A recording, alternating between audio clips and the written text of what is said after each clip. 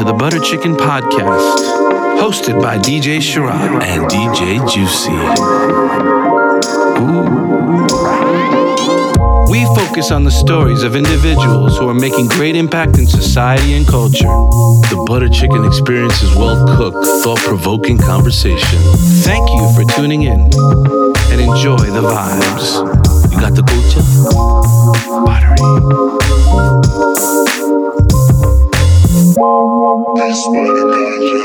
Yes, party people, New York City and worldwide. It's your boy, DJ Sharad. And DJ Juicy, baby. What's up? Juicy. What's going on? Yo, I feel so good today, bro. Word? Yes, I feel ecstatic today. Tell me why. I feel great because today is a day where, you know, there's just so much positivity going on in the South Asian scene on a global level. I went onto Instagram. I just saw so many people whose music I really mess with heavy, putting out records, putting out content, and it feels like a resurgence again. I know we've continually talked about this, and sometimes there's lulls. Even in like this year of 2018, we've had like the early part of the year, like a lot of music was coming out, a lot of dope shit was coming out, and then in the summertime, I guess artists were touring, people were busy, there was a lot of content, and now all of a sudden we're here. It's towards the end of the year. We're in fourth quarter. And I'm just getting flooded with emails of like record after record, new artist, senior artist, people who've been in the game for a while, and then the kid just from around the block putting out records. And as a DJ, for me, you know, one thing I've always kept to is keeping my pulse on the music, right? Keeping my hands on the newest, the freshest shit, right? But when certain artists come out with records, it's different. It feels different, right? And I think beyond all that, you know, that's all great that the content's coming out. The sense of unity that's here, and we've been talking about it on a couple of our episodes, is I feel like has just grown, and everyone's kind of just sticking together now more than ever, which is so positive, and it's so perfect for what we're trying to do, pushing our culture forward, right? So absolutely. For those of you who just tuned in, who've never tuned in your life, this is an episode you're going to want to listen to front to back. We are the Butter Chicken Podcast, and our objective is to tell the stories of people making impact in culture and society. And hey, Juicy. Yo. Why are you looking at me with those angel eyes, my friend? I don't know, man. You look pretty... I'm so confused right now. Are you so confused? Oh, man. Listen, man. We don't need to waste any time. I don't think so. Let's get I right think into today in studio, we have, I would say, someone who's... I look at him as one of the OGs in the scene, someone who really, really set the tone early on when the urban desi scene was sort of just being cultivated.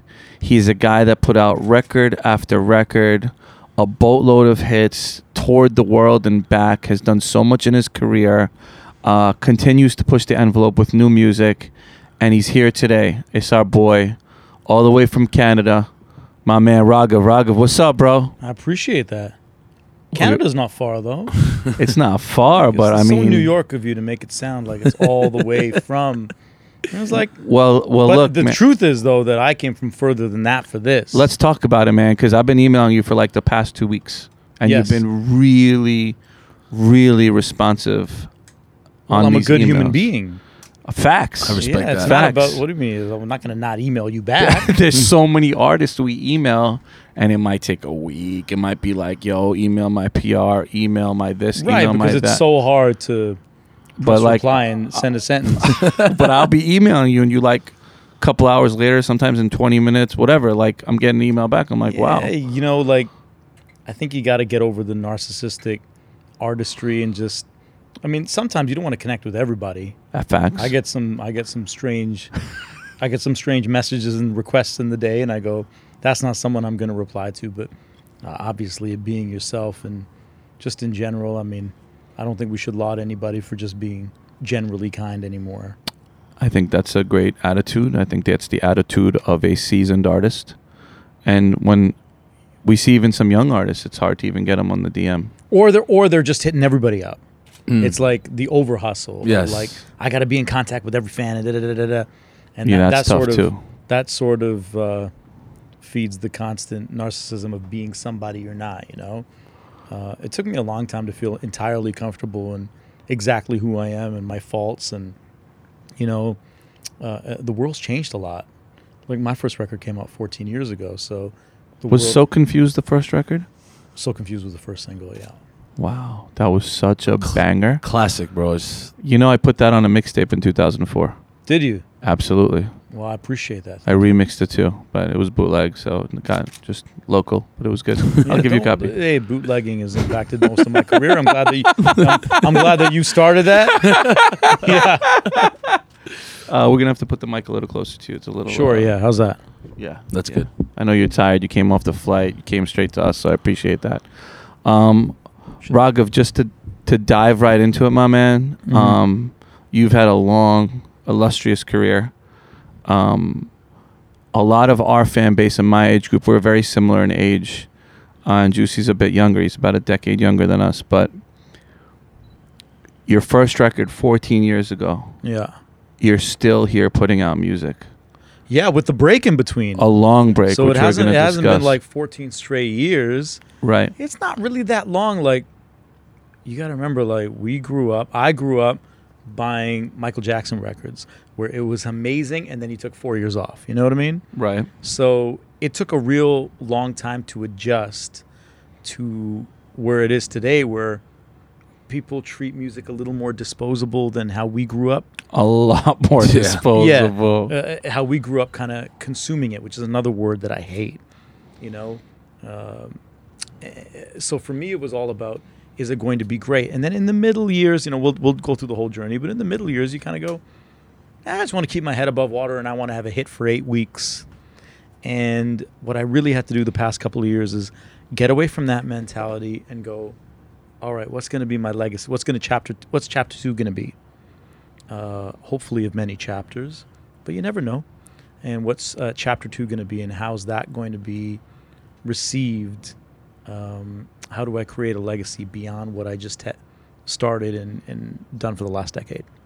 So let's take it back. Let's take it back to Storyteller real quick. Mm-hmm. Take it back to prior to Storyteller. How does Raghav get in the game? What's your story, man? Boy, I mean, a lot of these kids that are listening yeah, might have never heard of you. And when they look up your catalog, yeah. they're going to know the depth of it and how big those records were. And our goal is to inspire and also educate the youth. Well, you know, I grew up in Calgary. I was born in Toronto, but when I was 2, we moved to Calgary, which is like, if you could pick a place on the planet that would have been least likely for an R&B inspired desi artist to come out of, they would probably go Calgary. And so I grew up in Calgary, you know, listening to various stuff. So my mom and dad were listening to Opie Nayar and Kishore Kumar and Mohammed Rafi, and I'm listening to Michael Jackson, and my sister's listening to Harry Belafonte, and somewhere in the hallway of that home is kind of where the reggae, R&B, Hindi, Bollywood kind of fusion happened. But I knew from, like, my very first memories are of singing and feeling people loving it. It's like I did my first show when I was 4. So, you know, there are all these talks about, like, I wish I could give you a longer answer in terms of when I knew I was going to make music, but I've known since I was 5 years old that I was going to be music. Even when I played sports, like, I love ice hockey. I'm a true Canadian like that. When I played hockey, I was like, oh no, I need to wear a throat guard because I don't need a puck in my throat. It's like 12 years old going, I don't need a puck in my throat because I'm never going to make the National Hockey League, but I do want to sing. Now, I never knew how it was going to happen. I never knew what I was going to do. I'd have sung jingles on a commercial. I just love singing. And eventually that turned into loving songwriting. So I knew from a very young age I wanted to do it with zero idea of how to do it. And I thank God for that naivety, because had I not had that, I wouldn't have tried. It's too hard. I wouldn't have tried, and I wouldn't have gone through all the bullshit and trials and tribulations that I went through before I made it, after I made it, and I'm still going through. It's like, it's not uphill. It's like 90 degrees straight up, particularly when there's expectations to be met. So I'm very lucky that I was dumb and I just loved what I did. Like, from the very purest form, I make music because I love music and it's been in my blood, and I was going to make music no matter what. Bars. It's Depth. Your first record, So Confused, set a tone in the culture. And when I say the culture, a lot of people now are throwing these two words together a lot, and that's urban desi. Right. I don't know if you hear it, but every label I walk into, or every meeting, or every young kid I talk to, or any up-and-coming artist I talk to from the diaspora, they're categorizing themselves as urban desi. Right. Essentially, not necessarily from an urban community, but a desi that happens to make music that is influenced from hip-hop, reggae, or R&B. Sure. That's this whole urban desi genre of music, and now it's turned into a subculture of desi and then a subculture of hip-hop. You did it really, really early on. And now hearing that this kind of spawned from your hallways of your home, did you know what you were doing, and did you do that with intent, or was that just what you were feeling? And like, how did that sound come about on that first album? I mean, I did it with intent when I did it, but there was no idea. That's what it was going to be when I first wanted to make music. When I lived in Canada, I suppressed my Indianness. You know, I had no Indian friends. If my parents were playing Indian music in the car, I was like, you better turn that shit down and not embarrass me in front of my friends. What was the demographic of the people there at the time? It was like 99.5% white Canadian and 0.5% everybody else to fend for themselves. But we had a tight community. You know, we had cousins, and I was very lucky. I had a tight community. And as the years have gone by, it's gotten bigger, and other folks are doing stuff. But at that time, like in my school, elementary, junior high, high school, it felt like it was just me. There were other folks, but I never really felt part of that crowd either, because those guys were all planning to do something very different from me. And as we got in high school, it was like an open secret that this guy wants to be a singer when he grows up. And although I have no factual evidence to prove this, I always got the sense that the other Indian kids or South Asian kids in the school, their parents were like, stay away from him. He's going to be a terrible influence. You're going to be a doctor. You're going to be an engineer. You're going to be whatever. This guy spends all day in the music room. I don't know what the hell his parents are doing. You know, this is someone that you want to have a laugh with, but you got to focus on what you got to do. So I never really felt intensely like I belonged on either side of the coin there. When I finally, I'm skipping a few steps here, but when I finally got to the UK, I went to study at Paul McCartney School in Liverpool. Someone else we know did that too. Yeah, Jazz Dami also went did he go there? Yeah, he did. Yeah, Yeah, and right. he told us how he got there, and it's tough to get there. yeah, it's not an easy school. Is it tough to get into the Paul McCartney School? I mean, I guess so. I don't know. I can't remember. I did an audition, and they told me I was in, so it didn't feel incredibly Maybe difficult. Jazz was lying to us. Yeah. He's like, really hard to get into school that I got into. Jazz Trump Dami. But I Jazz, guess, we love you, bro. We just fucking around. you know, I had never really experienced any musical failure. So it was kind of like, oh, I'm going to apply for the school and I'm going to get in. And still have no idea what I wanted to do. What year is this? 2000. It was 2000. Wow, so you're like fresh out of college, or like I was right there. like fresh out of high school. Fresh out Okay. of school. And then, Did you go to college?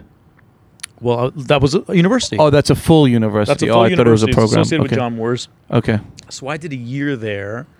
But in that year, I would turn on TV in England, and Goodness Gracious Me was on TV, and Nitin Sawhney's selling out Royal Albert Hall, and all my white friends there were going for Indian food, and they knew as much about Indian food as my family did growing up. It was like, obviously the UK and India have some complicated, intertwined relationships that made me go, oh my God, like I can really be Indian here. They get the sentiment of it, and I should really now bring out all this Indian musical knowledge that I have and incorporate it with all the Blackstreet, Boyz II Men, Marvin Gaye, Stevie Wonder, Michael Jackson writing that I've been doing. And also in the UK is an explosion of the Caribbean culture. And it's like, okay, this is my sound. This is exactly who I'm going to be. And Interesting. So you put your own sound and your own vision together. There was no outside force telling you like, this is what you're going to do. Anyone that tells you there's never an outside force is full of shit. I mean, there's always influences, whether it's management or the people you work with. It's a journey. This podcast is not just you. It is you bring an artist, you have other people. It's going to grow. It's going to evolve. It's art. It's like constantly moving. It's Play-Doh. It's never going to stay in the same form. So I could never take credit, not just to be humble, but truly, no artist can fully take credit for their sound being entirely them or whatever. I will say this, though. Those sounds and those genres are, and the impact they had on my upbringing, I think were kind of made me unique and were specific to me. What were your parents' sentiments or your family sentiments on this profession or your goals of being a musician? Were they supportive? Was there any pushback? Supportive, mixed with probably a tremendous amount of concern. I think they thought, we have a smart boy. He could do anything that he wanted to do if he put his mind to it, but he refuses to put his mind to anything other than music. So I think they felt helpless, but also lucky. Like, what more could you ask for than your kid knows what he wants to do or she wants to do? They're passionate about it, and they're going to do it. Ultimately, they didn't know what form it was going to take, and I'm sure they were afraid of potential failure and that I would just be living my life kind of chasing dust. But I was young enough that they supported it. They were incredible. They never said no to me, and it wasn't such that I didn't have my mother and my father's support. They were like, go do it. My dad didn't have a lot of support from his family growing up for things he wanted to do, and he went and studied abroad, and I think he could have used that. I think he could have ended up being the same way, and he was exactly the opposite of that. He was entirely like, you got to do what you got to do. It's your life. You want to be happy. Just make sure you have a plan and you don't go about it in a very stupid way. And they saw I was focused. I mean, it wasn't like I went to high school and I just sang songs in the hallway all day. Right. Like, I study music. Right. And they knew it was more than a passion, that it was a calling. Interesting. I think that some people have that the support of their parents and who are progressive and have the foresight, right? And then there's those immigrants who've migrated here who are very, like you said, the other friends that you had in high school, doctor, lawyer, engineer. So it's always refreshing to hear. Some of that has to do with the kid. Like, With what kid? some of that has to do with the child who's being parented. Right. Like, it was very clear from an early age that this was a calling for me, and it was something I wanted to do really passionately, and I put everything into it. Mm-hmm. I think that's not, as I'm getting older and I'm talking to folks, not everybody knew what they wanted to do or really had it figured out that this is exactly what their purpose was. And so then I think it's basic survival, and you want to make sure your kids do well. But for me, there was no other option. I never went to university and took a backup course. Right. Like, this is what I was going to do. It's very interesting. So when you're at this Paul McCartney School and you figured out what was happening in the UK, your sound starts developing. Not so much there. I mean, it was in my mind there. Right. But I joined a boy band there. Oh, wow. I didn't know about that. Yeah, a local boy band called 11-7. A desi boy band? No, not at all. They were all amazing vocalists, dancers, black, and I was a terrible dancer. Always have been, always will be. A pretty good singer, and I learned a lot. But I just wanted to, to me, it was like, oh my God, I'm going to be in Boyz II Men. This is amazing, Right. It was like Boyz II Men with an Indian guy, and they were managed by a guy named Erskine Thompson.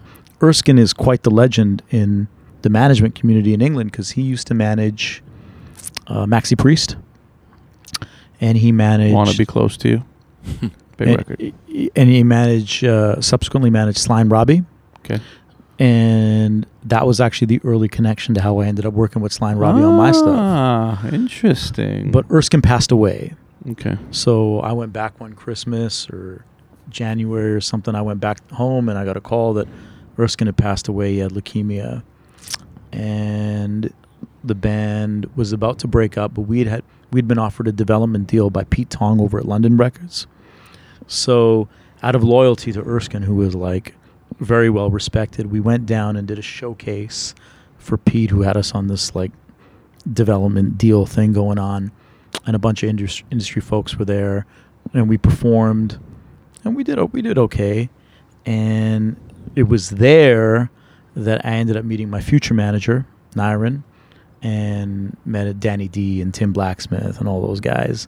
It was there that I met them, and I remember Danny and Nyron and Tim all came up to me and they're like, you are definitely the most awkward person in this group, but there's something also special here, and you should keep rolling forward with it. It may just not be in this group. And the group disbanded. We were nominated for a MOBO for Best Unsigned Act. I don't think we didn't win. The group disbanded. I ended up leaving Liverpool because I was like, I want to go to London and really curate my sound.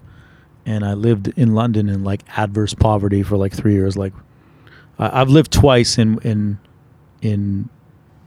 almost close to poverty levels in my life. One was when I studied with Seth Riggs in Los Angeles, who was a vocal coach to the stars, Michael Jackson, Stevie Wonder.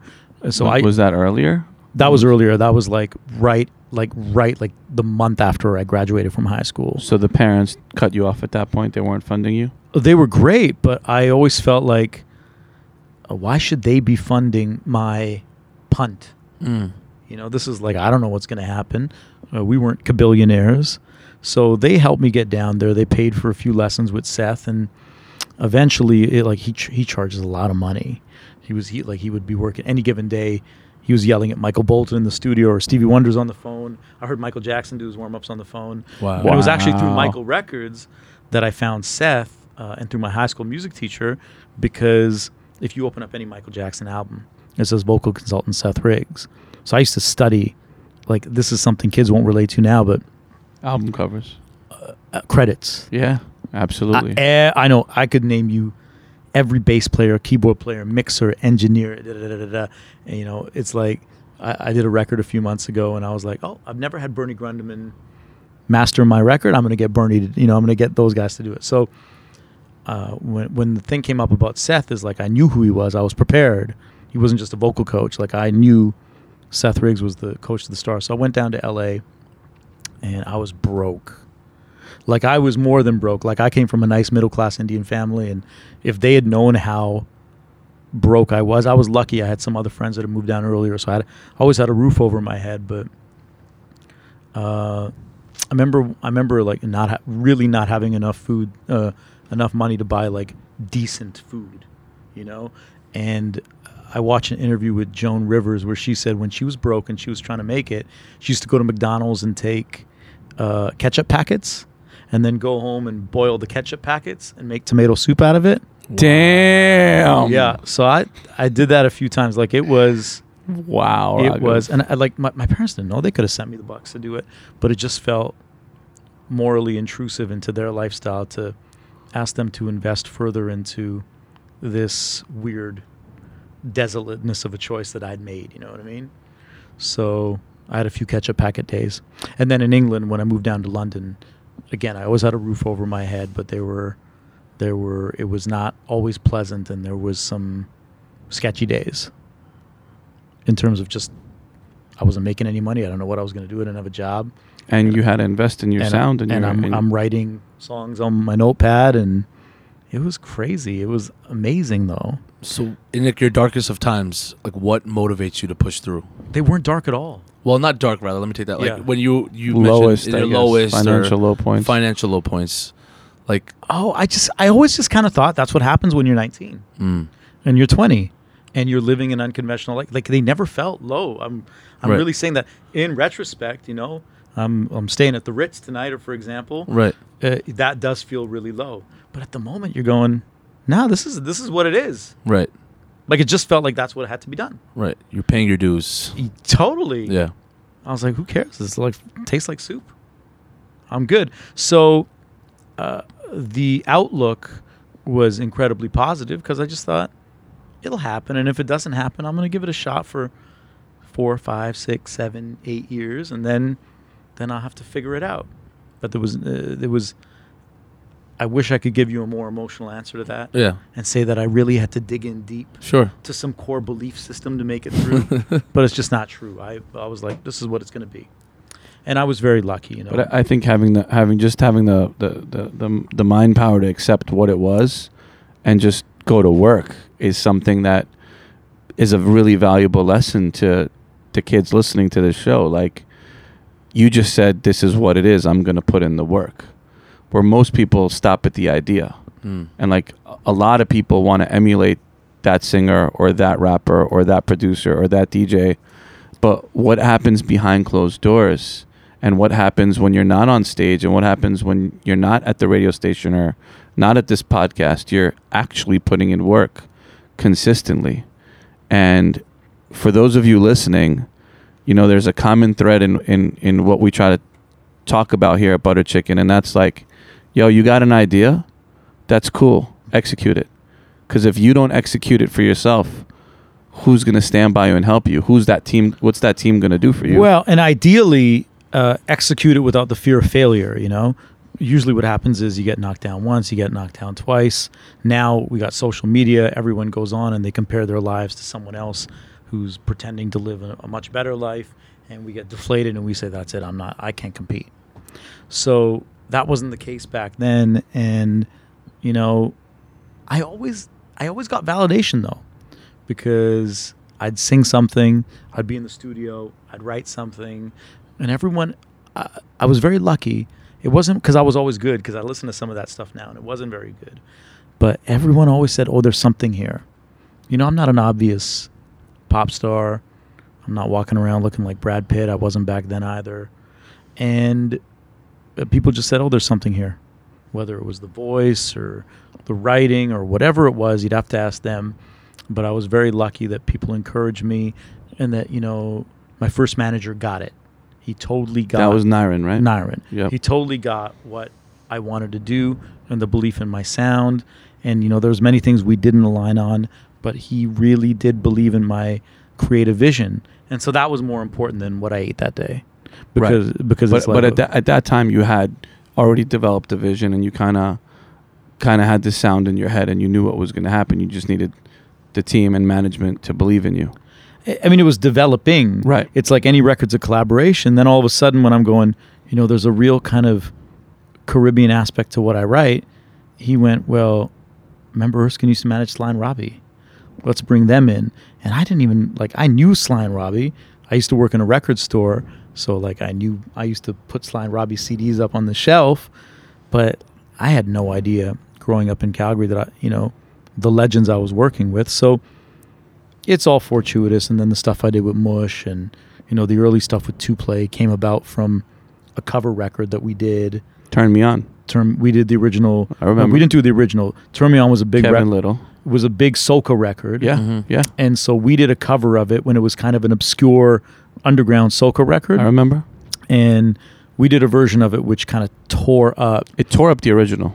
Well, thank you. The production on it. There's a great story behind that because people thought it was your record. Well, so did I for a bit. So what happened was we recorded Turn Me On, and it did really well. Like all the pirate stations It was so in good. London, they were So playing it. good. We were like number one on every chart. So all the labels were all of a sudden interested in this 2Play producer featuring. It didn't matter who I was at that point. The record was so hot. And 2Play got the credit. It was 2Play's record. If I remember. It was 2Play He was a featuring producer. Raghav. But it was a 2Play featuring Raghav. Right. So record, but back then is when a lot of this like Timbaland featuring Right. started. So we were going to do anything. Producers smartened up. Producer smartened up, and I was able to feature on it. And we had labels were freaking out. They're like, It "This was is so good." They're like, "This is a smash. This is a no-brainer. This is going to go." Turn Me On as a song, if you ever look at the songwriting credits, and I don't even know what it is to this day, features interpolation from 112, Group 112. I didn't. Even So- the original? The original. So Really? there's a writing credit for 112 or a song from a 112 song, or you got to check it out. I'm going to tell the story as correctly as I remember it. We couldn't get that cleared because I think it was EMI had to clear it, and then they also had Kevin Little. So they said we did all. I mean, I shouldn't say all because it was already a huge soca record, but in the UK, we did all the groundwork on that record. Oh man. 100%. And then we couldn't get it cleared to do a commercial release. They put out Kevin's version, and it was a punch in the dick. It was absolutely terrible because I thought my big chance, we done did it. I'm here. My vocals sound fresh. Everybody's freaking out. We're gigging off this record. No one even knows who we are. Yeah. And people We are were paying us playing like it. That's how we got onto your they're paying me shit. like 500, 1,000 quid. This is like months away from catch-up time. Right. And I'm going and I'm doing gigs and I'm singing this and I'm singing it live and people are freaking out. They knew the record. Right. They knew our version of it. And they signed Kevin. In a matter of weeks it was out. It was charting. And that's one time that was low. I thought we're done. And early. two play early career. Wesley had the foresight to say, well, let's just go in and take the same vibe and write another song. And I kind of very lazily and depressingly wrote So Confused. Did not think it was that good. I thought it was too wordy. So good. I thought it was So too good. I thought it was Incredible. too wordy, and I kind of just went in and I did it, and I was really lazy when I wrote it. Really pissed off that I thought this is like such a B song compared to Turn Me On. But we did it and no one wanted to sign it. So I've been punched again. Why did no one want to sign it? It was a great song. No one really had the vision for it. There was a little independent label called Inferno Records Okay. that Steve something or another. I should remember the name because I'm pretty sure they owe me a lot of money. But they signed the record and did some interesting partnerships. And I went away to Canada. It was supposed to come out in the summer, and it didn't. And now it's been like 5-6 months since Turn Me On, and I was really feeling deflated at this point. And then they said, oh, it's coming out in October. And I knew the UK scene. There was always a million records that were out, that were pirate. That's probably October 2003 we're talking about. Yeah. And I just thought this is going to be one of those records that goes out there and does nothing, and I'll get a couple of gigs for £150 and whatever. And then it came out in October, and I remember the week before it came out, I'd been in Canada. I hadn't done any promo for it. I was just in Canada working at my job, and a family member called my parents' house, and they said, this song that your son has sung on is going to sell 1 billion copies. It's playing everywhere. And my mom was like, really? And so I came out week of release, and I landed at the airport. I got in the car, and within 10 minutes, I heard the record On air. on air. And by the time I got to the hotel, I heard it again, and I was like, it was the best thing ever.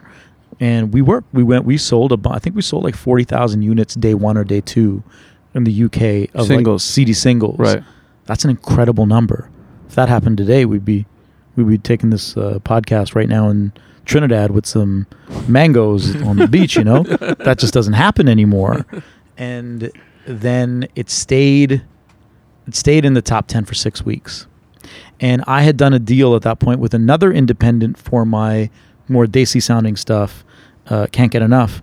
Can't Get Enough came in the chart they said, well, It's a mainstream record. they're like, let's put out this Can't Get Enough record. Let's ride the next one. Let's do it. And they said, well, So Confused should last a week or two. Stayed in the top 10 for 6 weeks. And on the 7th week, Can't Get Enough came into the top 10. So you had 2 records in the top 10. I had- Back to back, one to after back, another. Yeah, I had it was crazy. So And this is- I had 2 records in the national top 20. Yeah, just be clear, listener. This is not the BBC Asia Network top 10. This is the UK pop chart. This is top 10. this is like Robbie Williams, Elvis Presley, Right. Spice Girls, da da da da. Right. And there was 2 Raghav records. back to back. It was mental. What are the girls doing to you at this time? What's Whoa. going on with the girls? I what happened? What was going on with the, you know, They had to be flocking to you at this point. all I remember is having a hit record. Wow. Yeah. At that time, Okay. you know, then when you get used to having hit records, it's like, oh, you can pay attention to some other stuff. Okay. But at that time, I was just like, I can't believe this. I'm driving up and down the country, and I would go, "Babe, you leave me confused," and people were just going mental. It felt like Beatlemania. It wasn't. Wow. It wasn't, but it felt like it Yeah. at the time. It was an incredible feeling, you know, and really emotional because there were a lot of pride, a lot of like subtle middle fingers at people that had doubted me for so long. Not like from you coming out. Not like, knowing how much money I was going to make, not knowing how the money was going to come in, not knowing anything, just the sense of creative accomplishment. Hell yeah. That's a big fuck you to everyone. And then being able to go in and sit down and make the rest of the record, and having the confidence. This is when we're talking about storyteller now. And having the confidence to go, oh, we're going to pull from Ek Ladki Ko Dekha, we're going to pull from Gori Tera Gaon, but we're going to pull from all these old Bollywood songs. We're going to write a whole bunch of not Bollywood stuff. We're going to do 2 jazz records with Bluey from Incognito. We're going to make an album that is inch deep and a mile wide, and it's going to dig deeper when it gets there. And that was Storyteller. So that came from a place of total confidence, having 4 national top 10s in a year, 1 record that came in at 12. And What record was that? Let's Work It Out came in at 12. Okay. The other 4, Can't Be Right, the other 2 Play Record. Can't Be Right Can't was Get amazing Enough. too. I love that one. Incredible. They were very similar. Like Yeah. Turn Me On, So Confused, Can't Be Right. We're all that. And then Angel Eyes. And the funny thing about Angel Eyes is that everybody thought it was too corny, because the way this all started for me was Bobby Nihal started playing Teri Baaton, which was the Hindi version of Angel Eyes, which I did first. Right. Absolutely. So I said I want to record an English version of Angel Eyes, Smart. which ended up being Angel Eyes.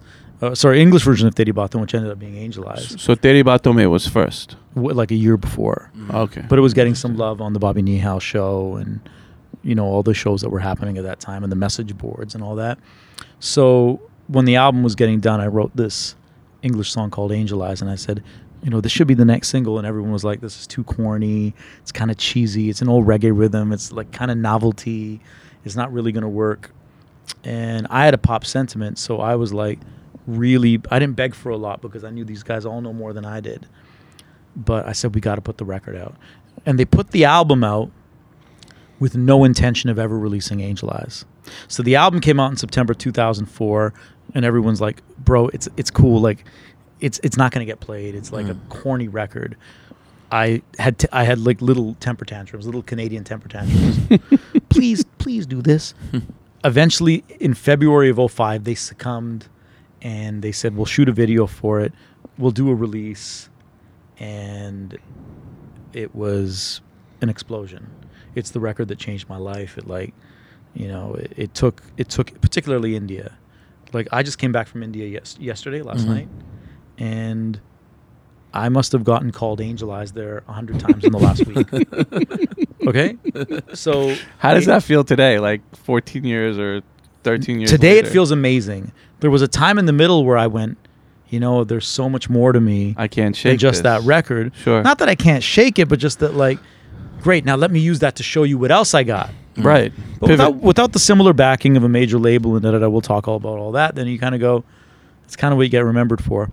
And you kind of go, well, that's really great, but I don't want my best time to be that. I got more to do. I don't want to have peaked at 25, you know? Right. So, lucky. And in February they put it out, and it came in at number 7. And it came in at number 7, and like, you have to pull it up. I don't know, but they were doing this weird thing where the Elvis Presley and the Beatles were re-releasing old records, and they were going number 1 and number 2, and the Rolling Stones, and Eminem had a single out, and Beyonce had a single out. Literally, if you pull up the chart, I'm sure 4 out of those 5 names are right, and then it's Angel Eyes. So we were competing with like uncompetable records, and came in just behind them, and it wasn't gone in 5-6 weeks. That record lasted, particularly around the world, Africa, India, over here. It just lasted years. I have a question on the business side. When you look, at a lot of artists that come out of the UK that happen to be brown skin. Their music stays within the Asian charts. Now. And it's very hard still with the population so large and them being so integrated into mainstream society there. You came out in the pop charts and in the mainstream charts and then worked into the Indian charts. All your records were pop records first. And I mean, everything's very different. Right. So, one thing that I benefited from unknowingly at the time was that because of what was going on with Rishi and myself and Jay and that whole thing that was going on, and Punjabi MC had been maybe a couple of years earlier. What, with the Jay-Z thing? Yeah. Okay. So these folks that are the gatekeepers at the labels who do, some of them do amazing work, but you'd like to think there's some big complex kind of sort of system of seeding out the best music, and I think they just thought, let's have an Indian moment. Let's really support it. But the danger of that is that it becomes like what the Beatles did with Ravi Shankar. It becomes a fashion accessory that goes out of fashion real quick. Wow. And I think that, if you look at my numbers in terms of the prolificness of that album, 4 top 10s, every record charted, we could have kept going. There was more singles on that album. There's a lot of records on the album. It was 16 songs, but there was more real singles on there that would have competed with Craig David and such. But artists that were not of Indian origin at that time had the benefit of being perceived as mainstream artists. And there was something about what was happening in the South Asian world that I think they went, that was really great moment. These guys have had their moment. You think like the gatekeepers had that? I think just sort of culturally power. they went, yeah, this is really cool, but it's niche. It's and eventually with Asian Network, I think they went, great, we can support this by it getting played at Asian Network, and not necessarily, and that'll be the way we champion it, rather than it being something that could break it mainstream and go there, and go there like the way that you described it. So that's just my take on it. That it's looked at as though it has a lane already. I don't think if I release Can't Get Enough today and it was just as hot, and this, they'd say, great, it belongs at Asian Network. I don't think it would have a spot at Radio 1 or Kiss FM or the mainstream radio stations unless there was an Indian summer happening again. You know what I mean? Mm-hmm. Right. So, but to a certain extent, I also understand it. I mean, mainstream radio, you're driving down mainstream radio at London, England, drive time 5:30, and you're kabhi yaar kabhi paar laga, like that's not something non-Indians can necessarily relate to. Right. So they did take a leap on it, and rather than kind of demonize the fact that didn't last longer, I didn't see that happening in the States. I don't see it happening in Canada. That even the moments that we've had have been predominantly pushed by the UK scene. That's a lot of knowledge right there. And it's a really cool perspective because it comes from an artist who broke that. And us thinking it and studying it is a lot different than you telling us your perspective, and I appreciate that. Tell us what happens in India at the time, because the way I saw it, India accepted you fast and took you in right away. Is that true, or? I had no idea what was happening in India. So Angel Eyes had come out. No, I don't know. I don't want to get that wrong. Maybe it was just before Angel Eyes came out or before the album dropped. I can't quite remember, but it was in that sort of July, August 04 to February 05 region. We were invited to do the MTV Style Awards in India. And I'd heard that the song was playing and all that. And when we landed at the airport in Mumbai, no one really told me anything. Wow. No one and there really was no Instagram. There was no Twitter. I had no idea. I was like, oh, okay, the record's getting played there, but I'm a star in the UK right now. That Right. felt great. When we landed at the airport in Mumbai, the MTV people are like, you know, the record's #1 here. You must be really happy. And I'm like, Oh, what are you talking about? Wow. There's a chart here? That's amazing. And then we left the airport, and I got to my hotel, and there was just fans everywhere. And it felt like Beatlemania, India style this time. Right. Amazing. And all the artwork on Storyteller, this is a cool story, was shot by a guy named Karan Kapoor. His father was Shashi Kapoor. Wow. So, I'm a Bollywood fanatic, and all of a sudden I got Shashi Kapoor's son, who in his own right is a world-class photographer, and he knew one of the investors in the independent label I'd signed to at A&R, and he did all the photography. And he'd called him a couple of times and said, John Wright was the name of the guy at the label, and he said, John, the thing we did for that Raghav kid, you don't know what's happening over here in India. You're going to be surprised. And he said, oh, yeah, Raghav's coming over in a couple of weeks. And he said, John, you don't know, it's crazy out here. And we went over, we did it. We had no idea the impact. If I'd known, I'd have charged a lot more money for that shit. But we had no idea. We were for the in shows, promo or mode. Yeah. right. We were in promo mode that we got to go out there and promote. Indians, we didn't have to do any promotion. We were already at the top. Right. We should have been taking home bags of money. We were out there going, no, we got to put in the grind. Like the Western think of, you got to go in, you got to Promo start time. from the bottom, you got to do that. Right. Absolutely wrong. We were already at the top. How would you know? We had no idea. And your how do we know? Because Because it had all Western, right? Like your whole team was from no the West. idea. Working off of UK figures. It took a year to figure it out. And that's a year where, in hindsight, you're saying, Oh well, hindsight's bullshit, man. Like Right. you can't look. Every artist can look back and say, "Oh, I should have done this. I should have bought that property. I should have done that." I've been really lucky. I've made more than I've lost, but I've lost a bunch. And you look at that and you just go, "Oh my goodness, that's crazy." So that was really incredible. Because while I felt musically I belonged in the UK, and they really made me feel, I just won a Brit Asia award a couple of weeks ago, and I got up and I said, I've never really musically felt like I belong in America or Canada or India. It's right here with you guys in the UK. Culturally, I belonged in India. My happiest times as a human being have been my social existence in India, and my family's in Canada. It's been quite complicated. So that was really great for me, and that's when, you start dating, and all of a sudden all these like actresses that I'd like grown up admiring, or a year ago, I'm watching their movies while eating McDonald's based tomato soup. They're now like, what are you doing tomorrow night? And I'm like, absolutely nothing. So that was fun. Made some great friends, hung out with some great folks. And some of them are still friends today, and lots of them aren't. And it was pretty great. They say that the Indian entertainment industry can eat you alive if you're not prepared for it. Did you experience any of that? Well, when you were gigging in India and doing all these high-profile events. We were never reliant on the Bollywood scene, and I was never hungry for a gig or doing whatever. Like, I made my music; it did really well. There've been times I've put out records since have done well. Some have not done well. It's frustrating. There's a lot of lies out there.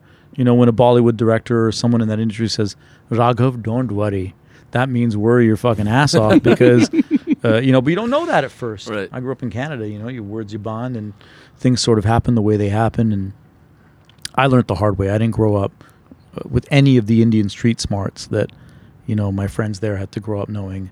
Reading between the lines, you took things at face value, and oftentimes that meant you got slapped in the face. But I learned a lot more than if I'd just gone and done a business degree and learned it that way. So it can, the business side of it. Yeah, there's things that piss me off. There were things that were mismanaged. There were mistakes that were made. Whatever. That's every single artist ever. You have the stories like that. What did piss me off a lot was that everyone copied the sound. All of a sudden, Kabhi Aar Paar was like in 3 other songs at the same time. And in one of them, if you pull the video up, I'll show you later, In one of them, Iceberg Slim's on the original track with me. Mm-hmm. In one of them, they even had like a guy. They just found a skinny Indian guy to wear his hat backwards and pretend to be Iceberg Slim. Wow. Like they copied it to the point they made a caricature of what we were doing, which was an original R&B record with a desi beat that was mainstream R&B that paid homage to the original sample from this amazing 1950s Bollywood film, really detailing the NRI experience in music. And they just decided, oh, it's catchy, we'll copy it. And, you know, my friend Mira Sayal says you can't get frustrated because in India, the word copyright means they have the right to copy your shit. Bars. That's a And fact. I guess you got to take it as that for was face really value. horrifically frustrating, and that remained frustrating for a long time because I would then send subsequent demos of ideas I had that were original, and before I could get the samples cleared, those shit was ideas are copyrighted. blatantly in a movie, Rinsed. making millions of dollars for somebody else. That really disheartened me. I just thought, I'm not going to do it anymore. I'm not going to sample records. I'm not going to give these guys these ideas. These are the companies that you need the approval of to do your business legitimately. Right. 'cause And the sample they're clearances. robbing you while you're trying to give them a check. Right. You're giving them a check on one hand, and they're robbing you from behind in the other. It's like completely unjust. Yeah, that was my question, like on the whole Bollywood and working in India scene. Like, there's just so many parts of it that are backwards and so frustrating that I've talked to so many artists from the West that are like, we went out there and the way we're raised, where our word is our bond, it just doesn't work. Or you got to be really, really, you got to have the right team around you that really gets it, or be in line with those guys to make it work for you. There's nobody that can protect you from violent dishonesty. Nobody's going to be able to tell you how to avoid just someone lying to your face and screwing you over. So you just kind of get used to it. And then there was a period of time where I was really angry about it. I remember taking meetings in India being like, or anywhere just being like, everyone's full of shit. So it does jade you up a bit.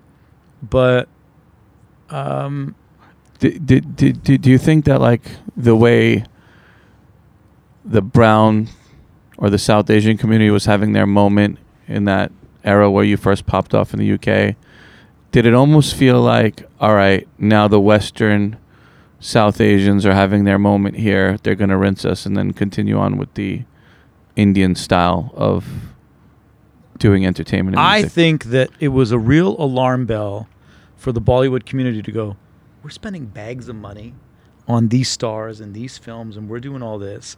And these guys are coming over from Canada and the UK, and they're getting equal time. And they spend 100th of what we spent in advertising and in music video production. That's not how it's going to run. And so the subsequent years after 2006, MTV became an all Bollywood station. So it could be a record with Michael Jackson featuring Prince and Tupac. They weren't playing anything. Man. It would be Bollywood only. So what happened is the platform. It's not like the music went away. It's not like I stopped having great ideas. The platform was annihilated. It was Bollywood only. Do you want to come be a playback singer, or do you want to be a pop star? They shunned pop. The pop was gone. So labels had labels still tried, and they signed stuff, and it would get played on VH1, and you do the tour, and it was fine. Like, it is what it is. But that moment of like, yo, we can throw a gut punch musically into society and create something that's going to be really culturally shifting, there was no chance of that. And if they got wind And of that was like your whole sound was to shift the culture, that was my whole career. right? So then it was like, okay, what are you going to do? Well, do you want to come to the States and have a pop hit? Do you want to stay in the UK?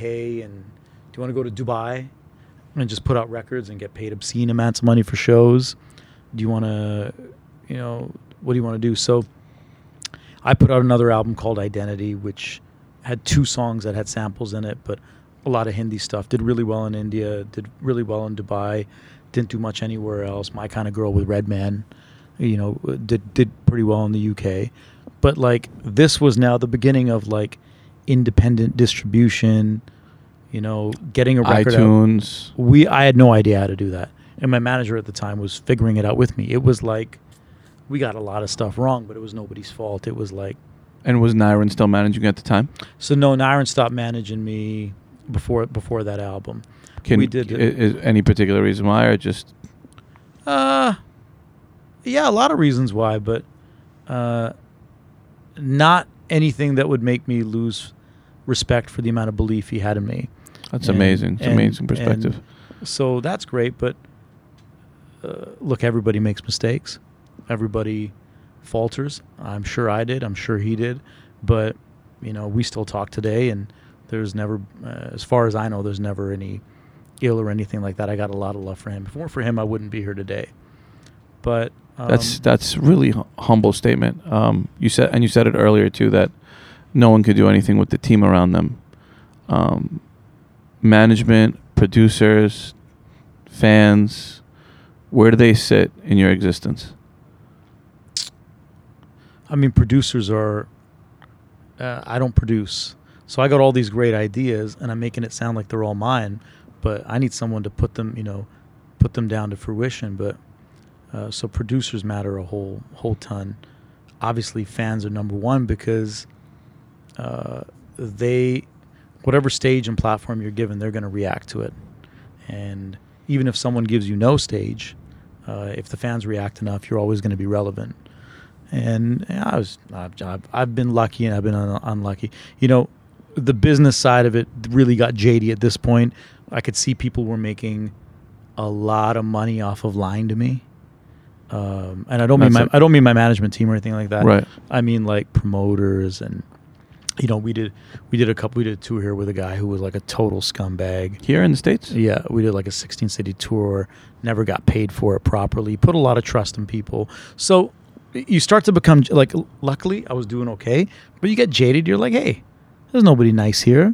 We've made music, we've done this. Everyone's doing their own thing, and sometimes in a dishonest way. But then that would have been all fine. But then having to all of a sudden be labelless, like sold 1 million albums, didn't have a label on the first record. Sold 1 million albums. Storyteller did 1 million. Sold 1 million albums. So you're a platinum artist at that point. 6 times platinum. 6 times Wow. platinum.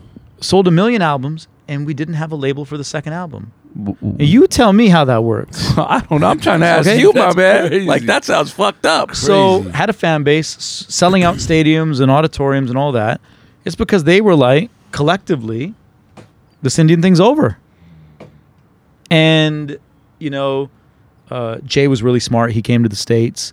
He really hunkered down here. He had the big hit a few years later with Lil Wayne. Down. And, but my heart wasn't in that. My heart was, I don't want to go do that. I think it's really amazing, and he's opening some great doors.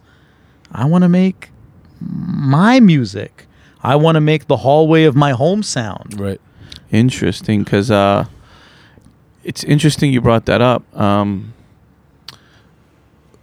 The two guys we looked at in our early days was you and Jay Sean.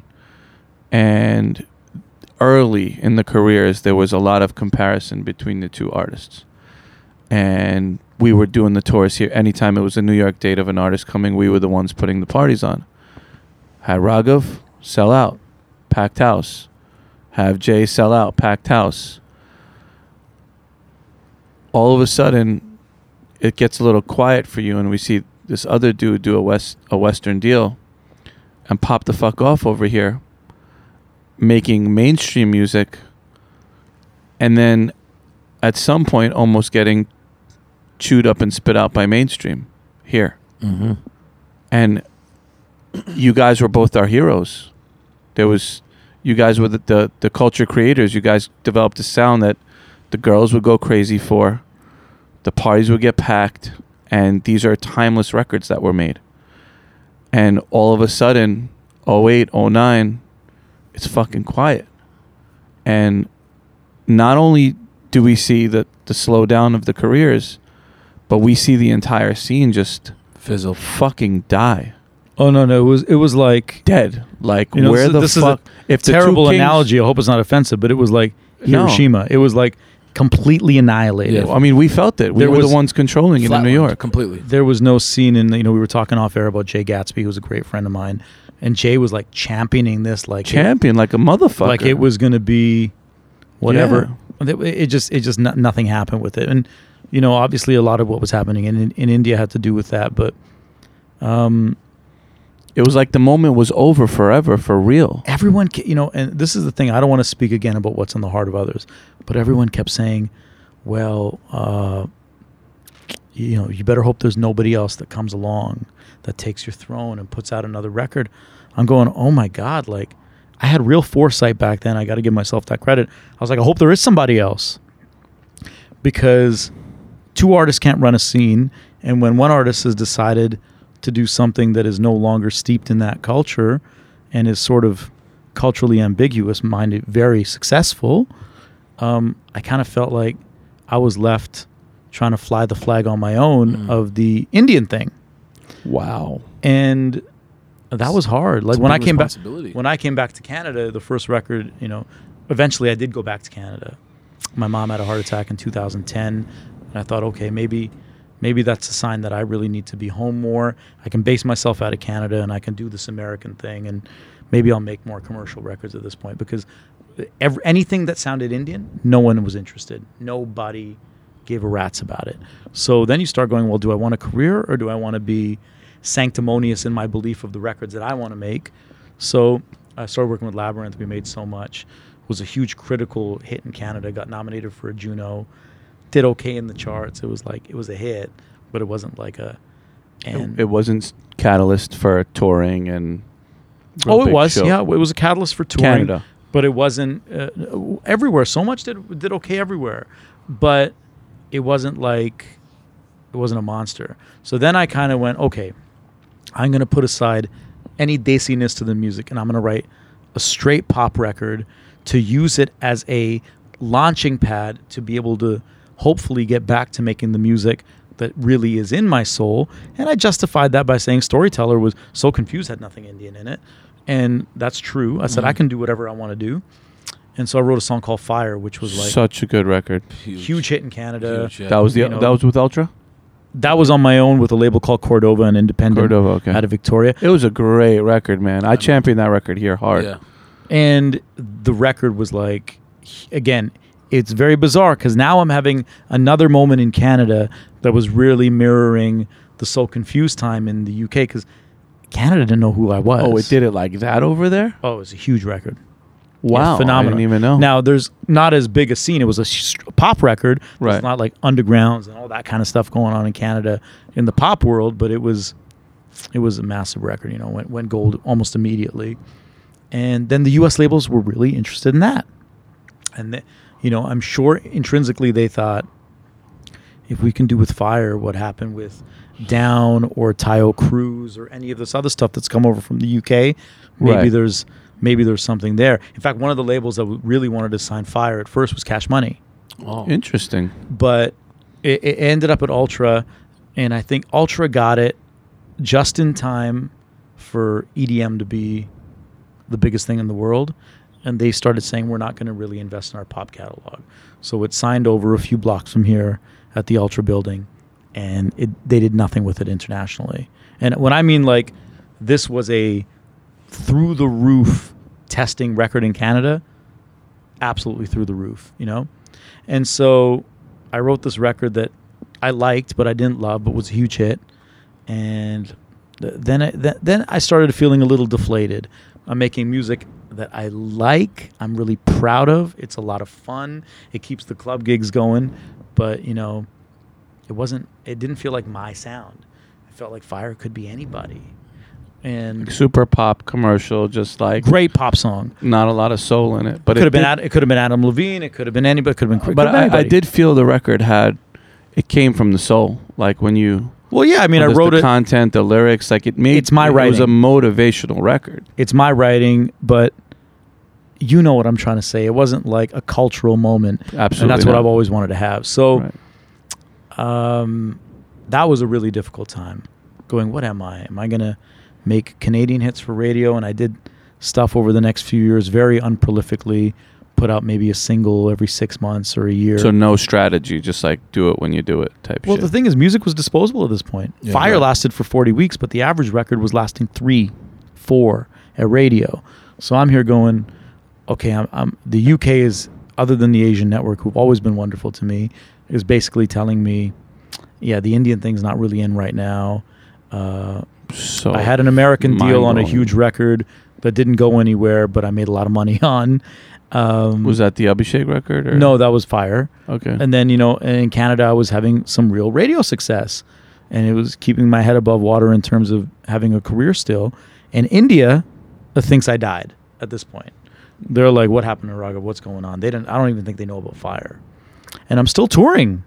So that was a time where I really went, what do I want to do? What am I going to do? And those years are kind of a blur of... For all of us. I think for all of us, like anyone who's been in it and still in it, it's like, what happened between 2009 and 2013? Like, Yeah, for me, it's more like what happened between 12 and 16. right. And, And they're a blur of realizing this is now going to transition into something different. I don't know what it is. Working with A.R. Rahman, which was a amazing experience for me.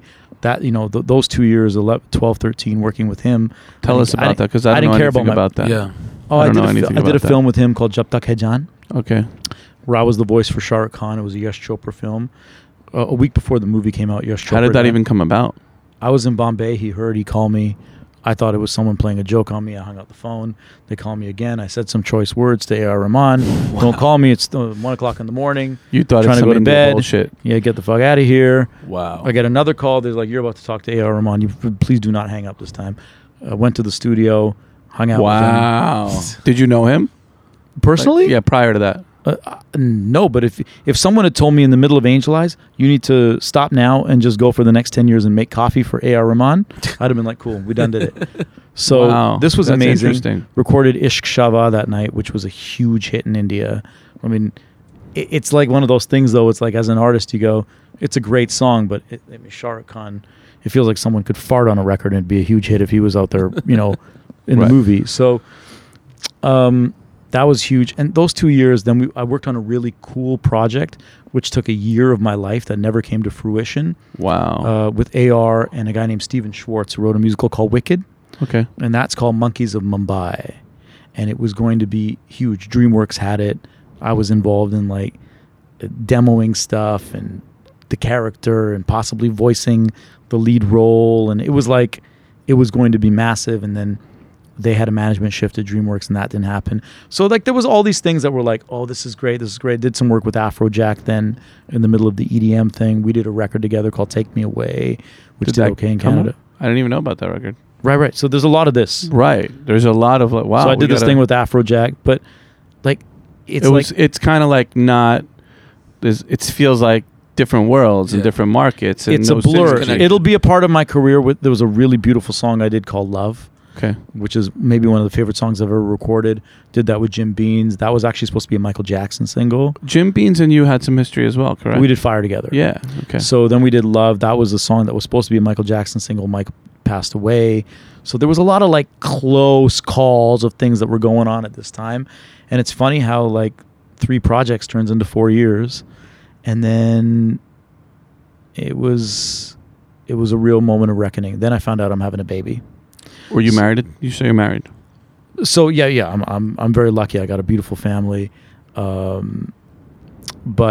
found out we were having a baby before we got married. And it was like, this wasn't really planned. But life does what it does. And I was excited to be a father. But it was a real moment of reckoning of like, what do I want to do? Do I want to keep gigging off records from the past, which is amazing, pays the bills, but leaves me feeling culturally like I'm eating ketchup tomato soup? Or do I want to really take some time and get it right? So Ria was born in April of 2016. And Congrats, man. Thank you. That was Huge, yeah. amazing. Congratulations. That was amazing because it didn't happen traditionally. Like, got married, planned it, bought the house, let's have a baby. it was like chaos. Still trying to have hits, touring the world, da-da-da-da-da. Tough, man. Did the record with Abhishek and Nelly. I was In that time, right? Yeah, we were promoting it. I remember. I want to talk about that a little bit. When we decided to get a little amorous, and then, Right. then we were promoting that record. That was the most rewarding thing I've done in my career. That record? That record. We'll talk about Not that. because of the song, because of the video and all and stuff. and the Africa. Yeah, Solar Right. Lights. Yeah, we'll talk about that. So that's the most rewarding thing I've done in my career is that. Right. A lot of people don't know that story because I don't think it was told properly in this country. So we'll tell that Okay. story.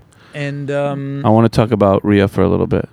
so that just changed everything. And then I'm carrying her, and we're going to different cities, and people are like, "Hey, Angel Eyes, what's going on?" Da da da.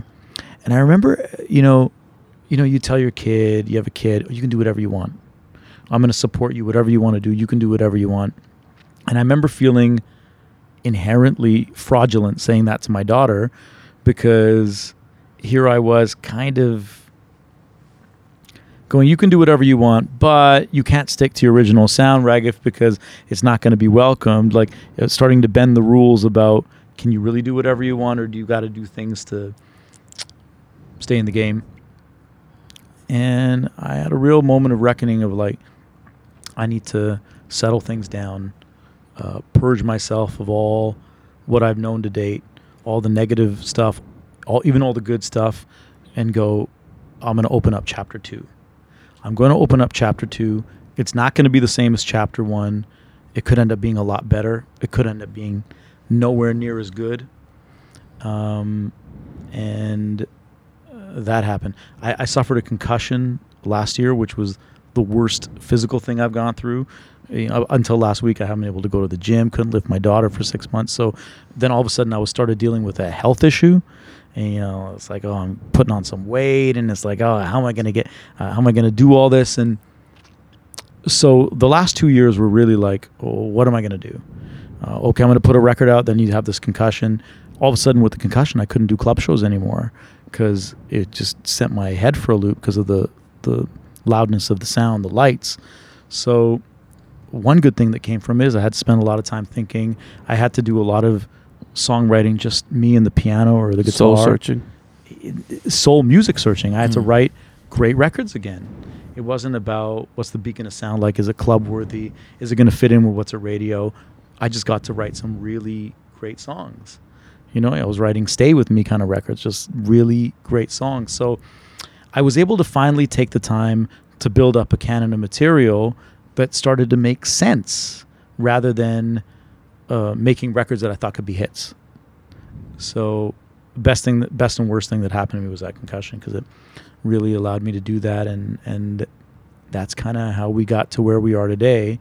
And now I feel really confident about the next batch of records, and very I'm hyped. Just so you know. And very lucky that that platform, that stage that had sort of been closed up by Bollywood, has now been reopened by the likes of Savan. Shout out to Savan. That they're in the game now going, okay, if you're good and it's credible and it can work, let's see what it can do. And so with the latest single with Myra, we're seeing numbers that quite organically are through the roof. One thing that's happening in India now is everyone's paying for YouTube. Oh, it's the worst. And streams, and I got 5 million It's video the views worst. today. It doesn't even count anymore. It's just so bullshit. terrible. Yeah. It's I know, tacky. It's almost like if you're there and you want to compete there, then you got to play that game, It's that or extra don't, strategy, yeah. or don't, and just do what you do. Or you zig while everyone's zagging, and you put your argument out there with your record, and you let people see the truth. We've become a society of how good is a record? Let me see how many followers they have on Instagram. Da, da, da, da, da, da. I am not going to be a dinosaur. All that stuff is really important. I begrudgingly take selfies and post them and do all that stuff. I see you out here on the gram. Oh, fuck. I see you on the gram. But my music, I'm not going to chase to fit in. My music Love is it. going to stand out. It's going to be special, and it's going to make you feel something. That's really, really important to me. And it's not going to be defined by what needs to come next in terms of the image or the story, it's just going to be. That's what Myra. There's nothing out there on the market right now like Myra. It's a great record. It's got no drums except for one snare in the chorus, Right. which I put in begrudgingly because everyone said you have to put drums in it. So I was like, "Fuck you! Here's one snare in the chorus." I was wondering, and now I understand a little bit more, but for the Raghav, the original Raghav fan base, which still exists, and along with probably all the new fans that are coming off the new music, I was almost wondering, like I was waiting for this record. I knew it was coming, and it wasn't a club or a dance record, and I was taken back on my first hear of it, not for the content, but for the fact that it wasn't a dance record or a poppy sort of R&B-ish record of sorts. But I think understanding your whole journey helps me understand Your sound. the sound Yeah. and why that's first. If every Justin Bieber record was Despacito or Right. What Do You Mean? It's like, Right. okay, I get it. The time that I really perked up to Bieber was Love Yourself. I was like, oh, It's a good record. I love that there's record. a billion. I could listen to that all day long. And Sheeran wrote it. Mhm. It's just a great, great song. He's talking about his ex in the record, right? He's being very mean to her. Yeah. Yeah. And I thought, I need to have that moment in Hindi, Yeah. But everyone's expecting this, and I'm going to zig. And especially right now, I've never done the Punjabi thing. Everyone always says, Raghav, you should do a Punjabi song. It would be like, I'm not saying never, but it would be entirely disingenuous for me to do it just because Guru's doing it or someone else is doing it. And it would go against the fabric of my artistry and why I made music in the first place. So I said, we're going to put out a predominantly drumless soul record that's still pop. And the thing about Myra is like Angel Eyes is dum dum bum bum bum bum bum bum.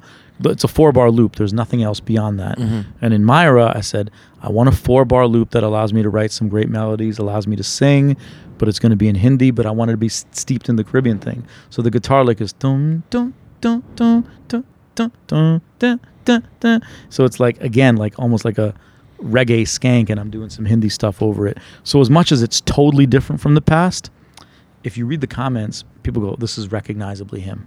Absolutely. Mhm. Absolutely. 1,000%. So that was really important to me. I think I feel proud that we hit the nail on the head with that one. I like that you said read the comments too. You read the comments? I have on this record because they're all good. But like when I put this out, I was like, whoever hears it, whether it's one person or We're 1 billion happy. people, they're going to like it. And it might take a couple of listens because it's not fire. Right. It's not diggity. It's not a ditty. Right. It's a song. Interesting. So as we're listening to the Butter Chicken podcast, don't forget you could catch us on iTunes, Spotify, and of course SoundCloud, but now in India as well on Hubhopper. Absolutely. They've embraced us. And like I always say, they're blue check, so you know they're legit. Raghav, you mentioned earlier that one of the proudest moments of your professional career was the release of a record that sort of helped millions of people in Africa. Oh, I don't know what millions of people. Or hundreds of thousands, if you will. I don't know about that either, but it definitely helped me. Okay. And we really did some cool stuff for one school in Tanzania. So I wrote this pop song with a guy named Ryan Stewart, who he's in Vancouver, and he's a pretty cool dude. He's not a cool dude. That's a terrible way to describe Ryan. He's a very good musician. He's not really. Yeah, he's a cool dude, I guess. Musicians are automatically cool. Even Nah. if they're kiki. Ryan, I don't know. He's a great guy though. And so we wrote this song that's kind of like this country pop ditty called "Until the Sun Comes Up," and this is now in my hit chasing days. Trying to have a real. This is what, about 13, 14? No, this is like 15. Okay. And so I wrote it, and then I thought it needs a feature on it. And because it had that country pop thing, I immediately thought of Nelly, who featured on the record, did a great job. Did you have a relationship with Nelly, or was it like... None at all. I was like literally like my lawyer, his manager is Dr. J, basketball player's son. Okay. Yeah, and my lawyer, somehow his dad worked with the 76ers. It was like a crazy thing. Anyways, so it came about that I was like, yo, I want to do this record with Nelly. Nelly's like, cool, I'll jump on it. It was a business transaction. And Nelly wasn't scorching at the time either, so like he wasn't hot at all. What do you mean either? Like you weren't scorching at the time. Let's be honest. Like you weren't hot at the time. Like on fire the way you were when the records were out, like one after another. So you're both like at later levels in your career, which weren't peaking. I don't like the term later levels. Okay, not peaking levels. Fair enough. Okay. So it's funny because I think subsequent to that, Nelly's probably had the biggest hit of his life with Florida Georgia Line. I could see that. So a hit can happen at any time. Right. But the Windows Down song or whatever that is. Yeah. But so he's on the record, and it fit because it had this kind of country. Like it had to fit creatively. Right. Had this kind of country pop thing going on. And then in my travels to Bombay, every now and then, the one guy who I've always had respect for as an artist, loves hip hop, knows as much about hip hop as like any hip hop head, but also like just loves to entertain, kind of in a Will Smith kind of way, like just loves to be an entertaining guy, is Abhishek Bachchan. And I grew up like, if there's two artists that changed my life, it's Michael Jackson and Amitabh Bachchan. You know, my whole career is like one bad Michael Jackson, Amitabh Bachchan, you know, like copy. But so Abhishek's obviously someone I've tracked and followed and respected.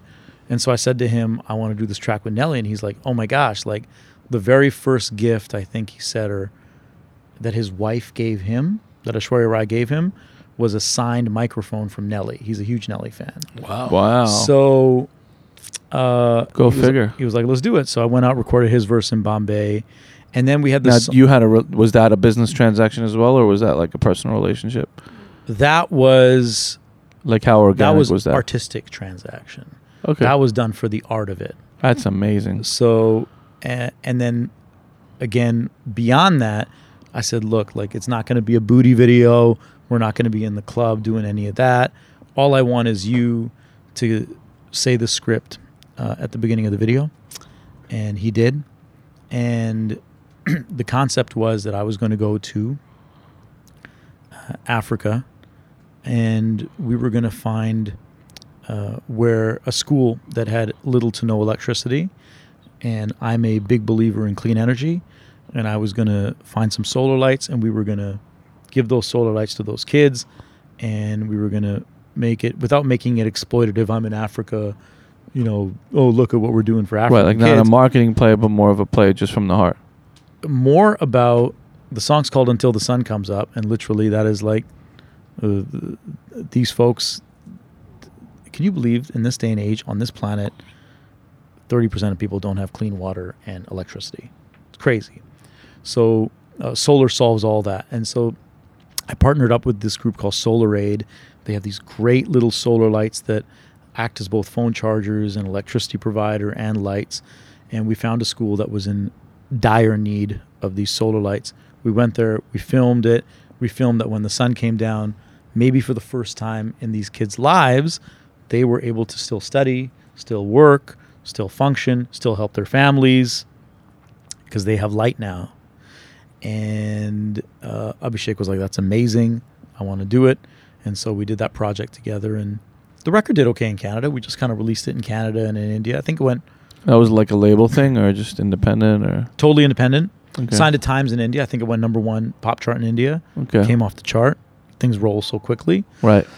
And did fairly well in Canada. Beyond that, it was just kind of out there.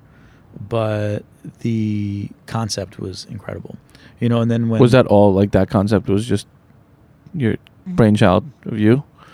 Yeah. And Ria's mom... her and her family have dedicated their lives to helping people. And, you know, when you're dating someone or you're married or you're with somebody, you start to learn a lot of great things that they do.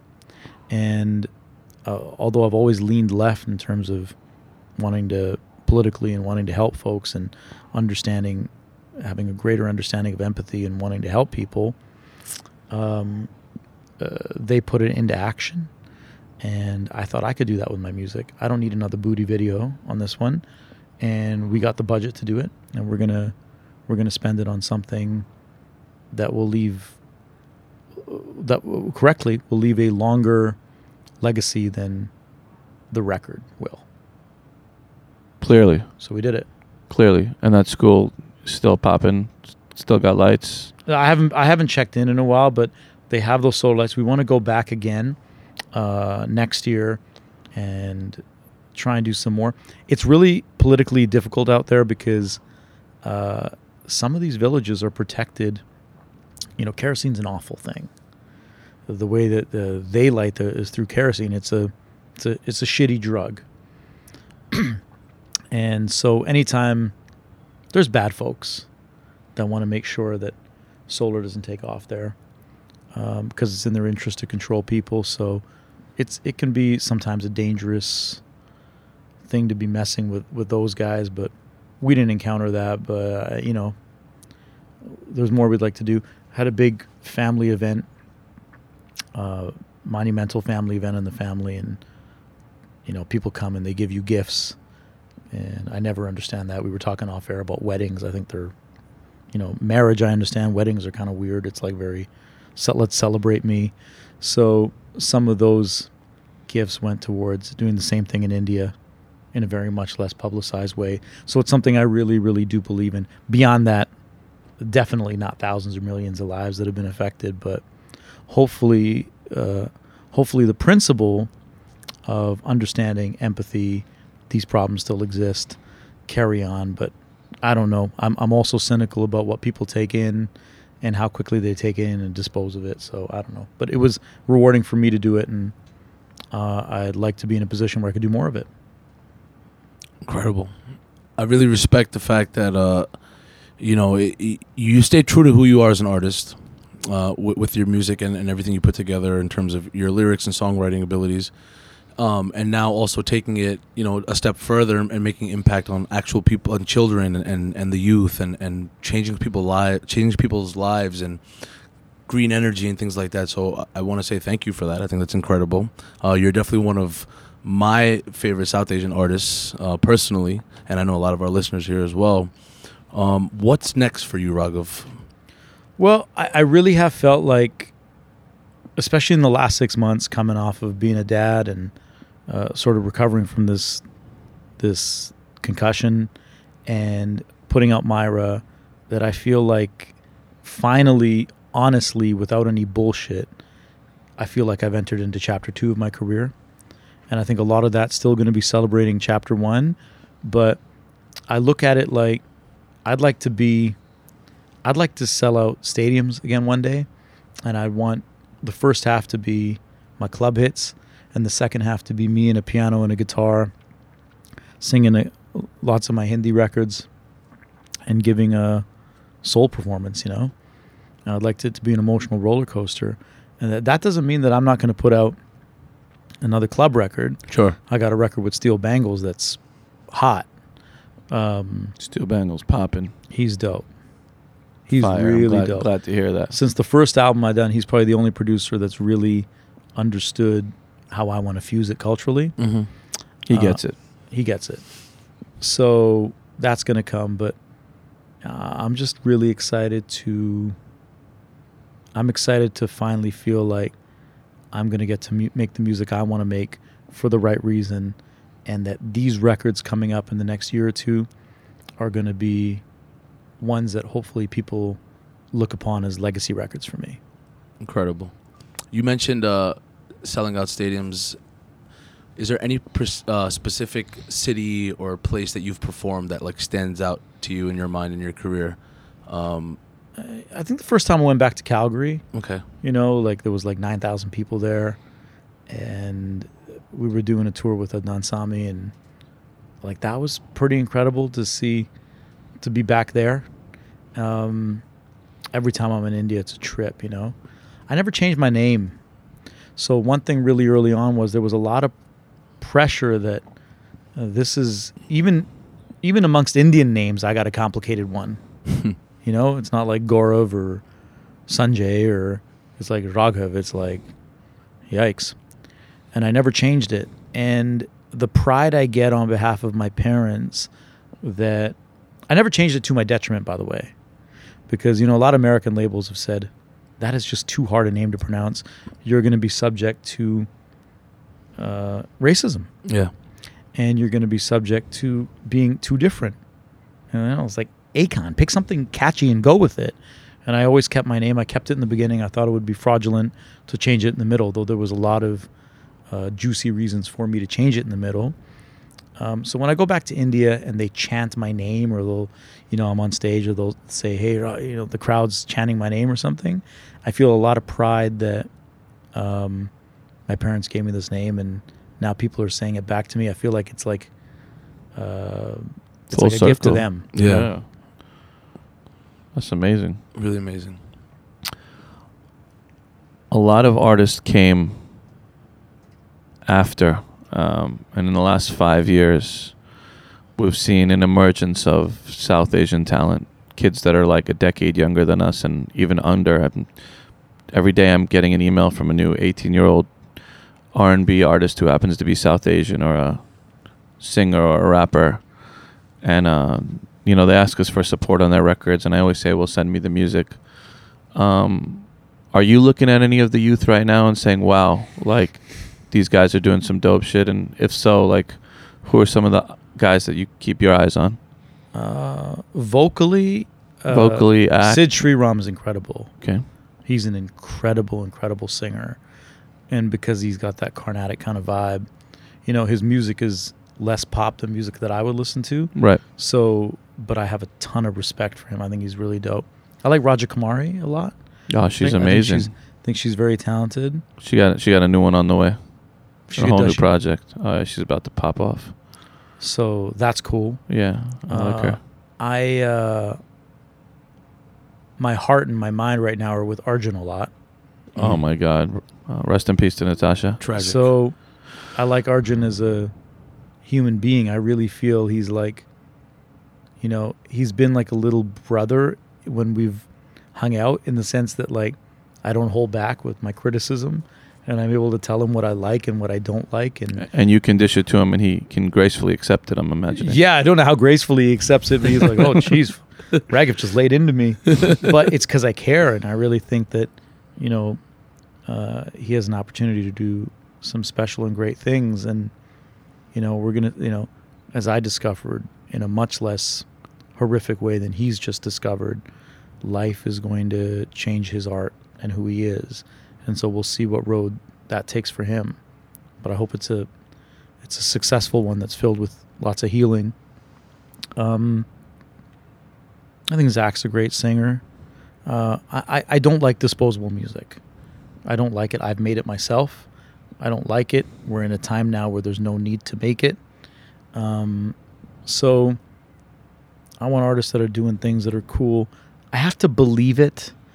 Sometimes I find there's very few records I really believe, but I go, oh yeah, that works. That doesn't feel like it was put together or contrived. Like, that feels natural. So I'm still waiting to hear somebody do that in a way that I go, yeah, I feel that.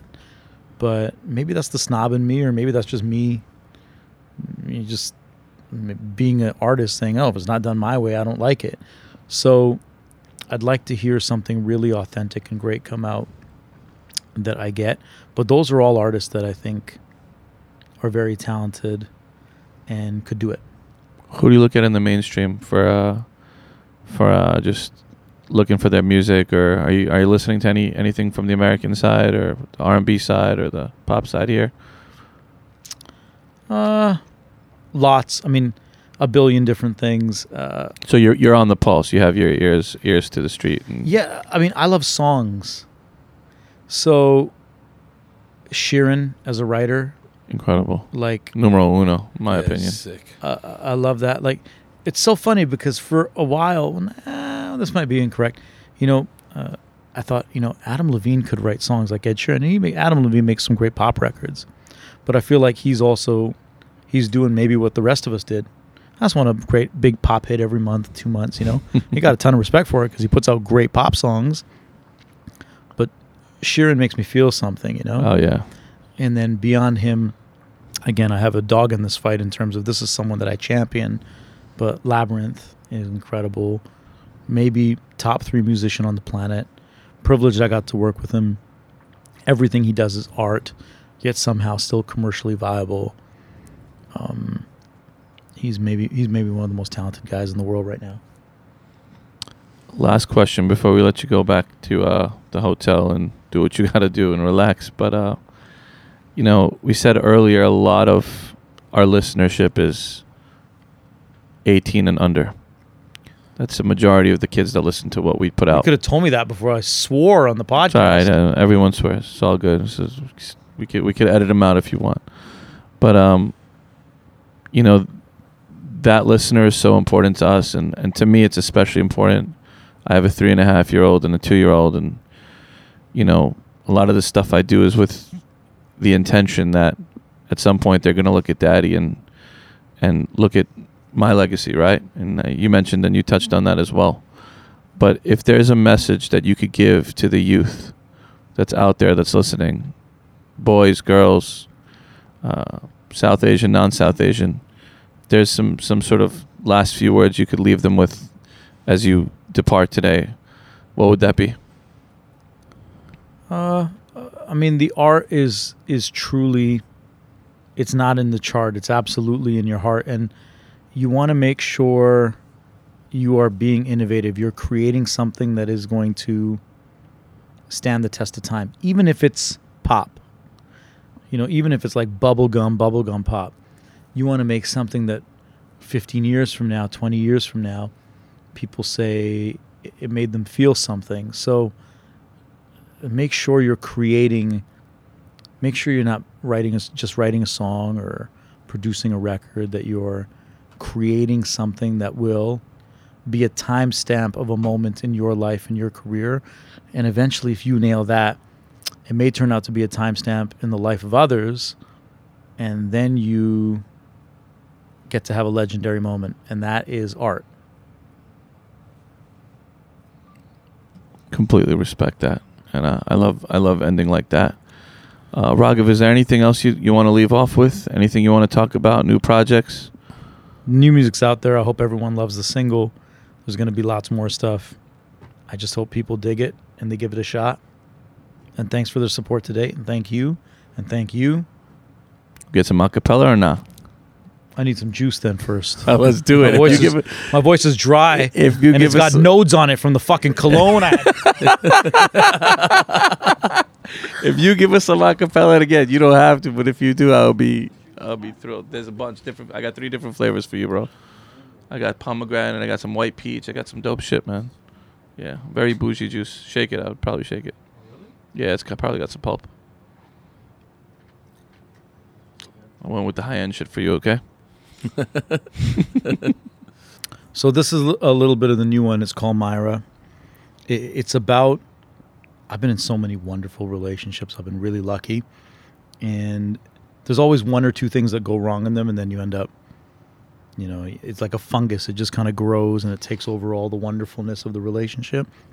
So Myra is about when that crappy thing happens, that you are making sure you're articulate enough to focus on the positive and save something rather than lose it to pride. सुन रे मायरा ये क्या है तेरे मेरे दरमियाँ हो ला ला ला ला ला ला ला ला ला ला ला ला हो रे Myra. Love is love, man. Thank you, bro. Peace out.